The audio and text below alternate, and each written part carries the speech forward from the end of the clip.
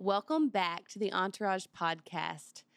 It's a pleasure to introduce to you this series, Early Christmas Presents.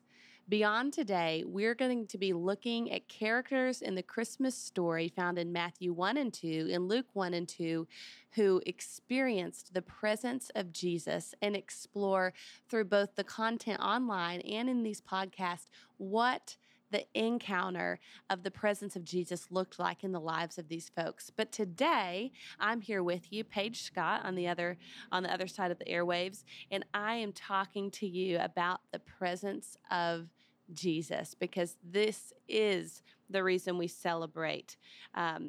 So excited to be sharing on this content with you. And so I really want to start in a place that is not part of the traditional Christmas story as we think of it. If you have your word, I'd like for you to go back to Genesis chapter 3. If you're familiar with the Bible, you may be thinking that's the fall of humanity, where Eve ate the apple, where they experienced sin, and the curse came about. And so I'm going to start in Genesis 3, and beginning in verse 8. This is after they've eaten the apple, they've committed sin, and they are in hiding from the Lord.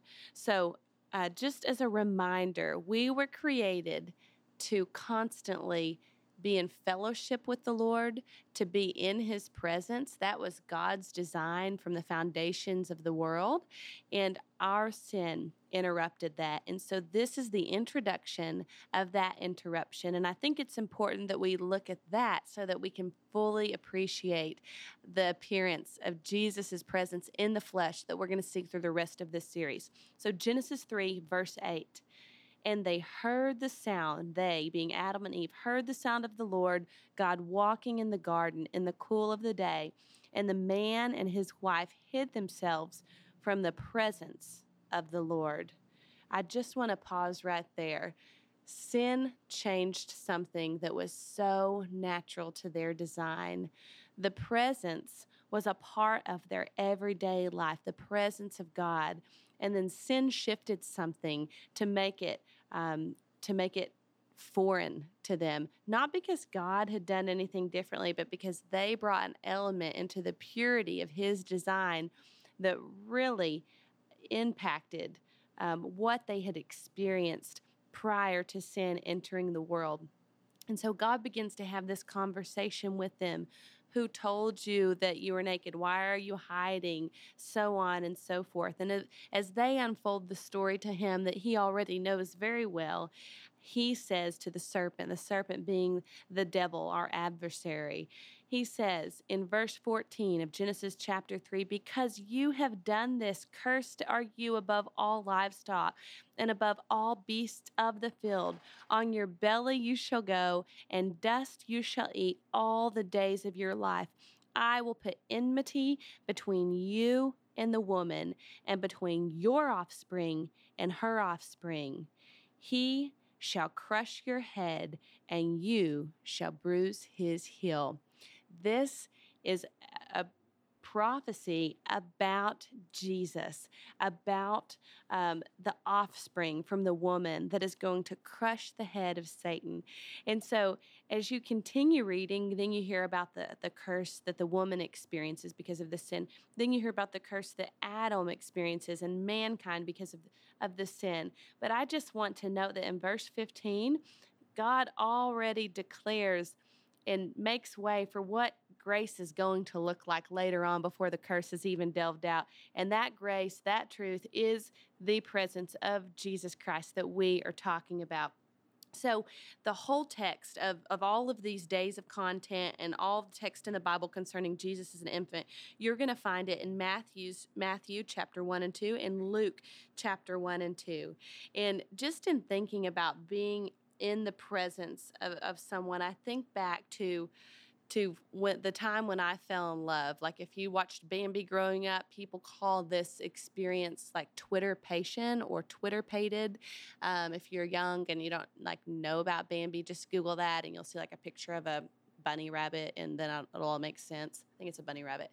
But in the season of falling in love with my husband, when I had first met my husband, I was infatuated with just the idea of who he was. He was so different than what I had anticipated my future husband being like, just in every sense of the word, that I just could not get enough of his company, really. And so during the time we first met and fell in love, I had taken an internship 3 hours away, and otherwise I'd been in the same community or near the same community as him without interruption. And so it was an unfortunate thing to have to be away from him like during the weeks as I would go and work. But when I would leave Oklahoma City from my internship, I would text him and tell him in anticipation of us arriving at the exact same time when I got back from the metro area, that he would be waiting for me and I would be pulling into my driveway.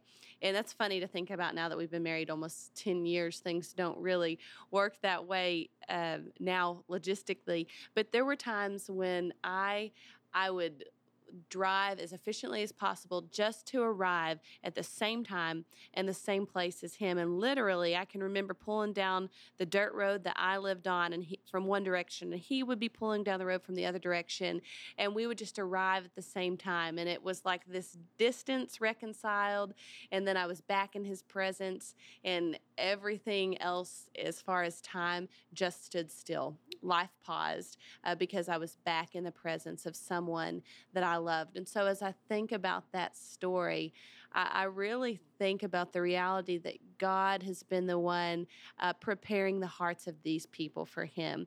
God has been the one yearning to have his bride, to have the nation of Israel desiring him in preparation for him.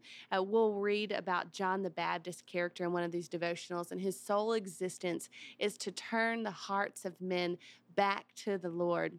And so as we read about all of these different characters, either hearing about his presence and having a response to that, or being invited to experience his physical presence, the invitation came from Jesus, especially when things that we're going to look at: Simeon, Anna, the wise men, the shepherds. Those are some of my favorite accounts that we're going to look at.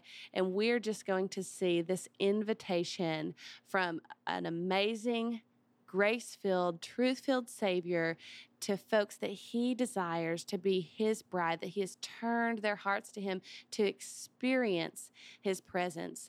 And so I want to be clear that while we are looking specifically at encounters of the earliest recorded presence encounters of Jesus, we're not looking at the rest of his ministry in this text.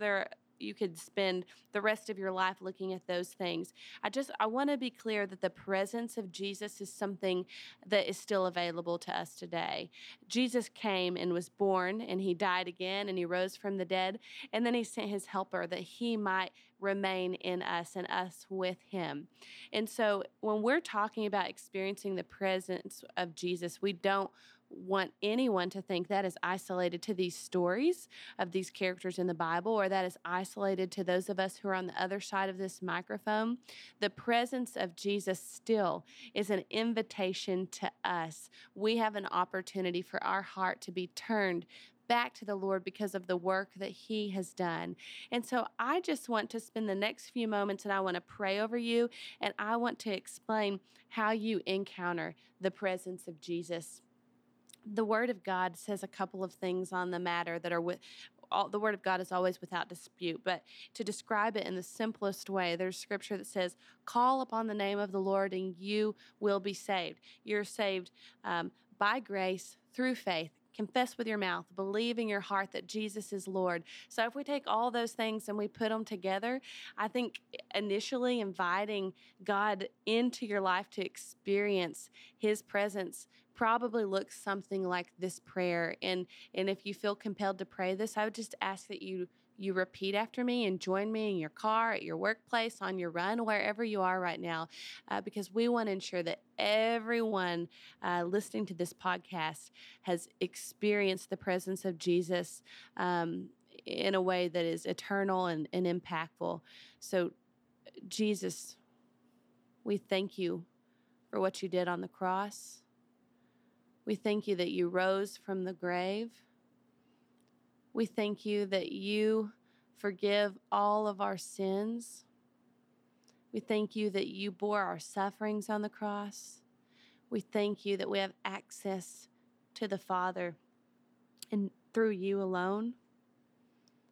We confess you as Lord, and we ask you to be Savior and Lord in our lives today. Amen. If you prayed that prayer for the first time, please follow up with us and let us know that. But moving forward, I would just remind everyone that the invitation is for all who would believe. The book of John says that God is not willing that any should perish, but all should have eternal life. So back to the picture that I painted earlier of my husband, then fiance or boyfriend at that time, when we just desired so strongly to be in each other's presence that we would not spare a second in reaching that point of meeting together. That is how the Lord feels about you, and he has felt about you from the time he created you. He desires for you to experience his presence. So going into these stories, like every other podcast that we will record in this series and outside of it, we speak from the word because it is alive, it is powerful, it is sharper than any double-edged sword, and we look closely at the lives of these characters that we might see ourselves in their lives and reap the truths and the benefits that are available to us from studying their life experiences and so on and so forth. So I'm going to pray a prayer of blessing for each of you and conclude with this part from the written text. If you're listening to the podcast ahead of reading the email or social media content, there are a number of daily devotionals that will be going out and will be posted in real time. It would probably work most efficiently for you to read the written content first and then to click onto the podcast link as supplemental content for going deeper. So maybe start with one in the morning, end with one in the evening, or do it all together. It doesn't matter. But I'm going to conclude by reading this about being in his presence from the written portion of today. In the presence of Jesus, generational promises were fulfilled. Personal promises were manifested. The natural became supernatural. Grown men bowed down. His lordship was confessed. Unlikely people were filled with the Holy Spirit. Uneducated men spoke of glorious things. Women prophesied and praised. Powerful kings trembled in fear, curiosity, and wonder. Nature testified of his arrival. Angels testified of his peace. The word of God affirmed the details of his presence. God with us, Emmanuel.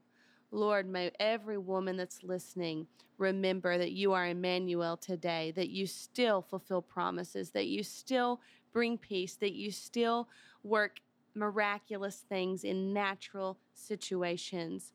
We exalt you as Lord. We confess you as Lord, and we thank you that you were born so that we might experience your presence. In Jesus' name I pray.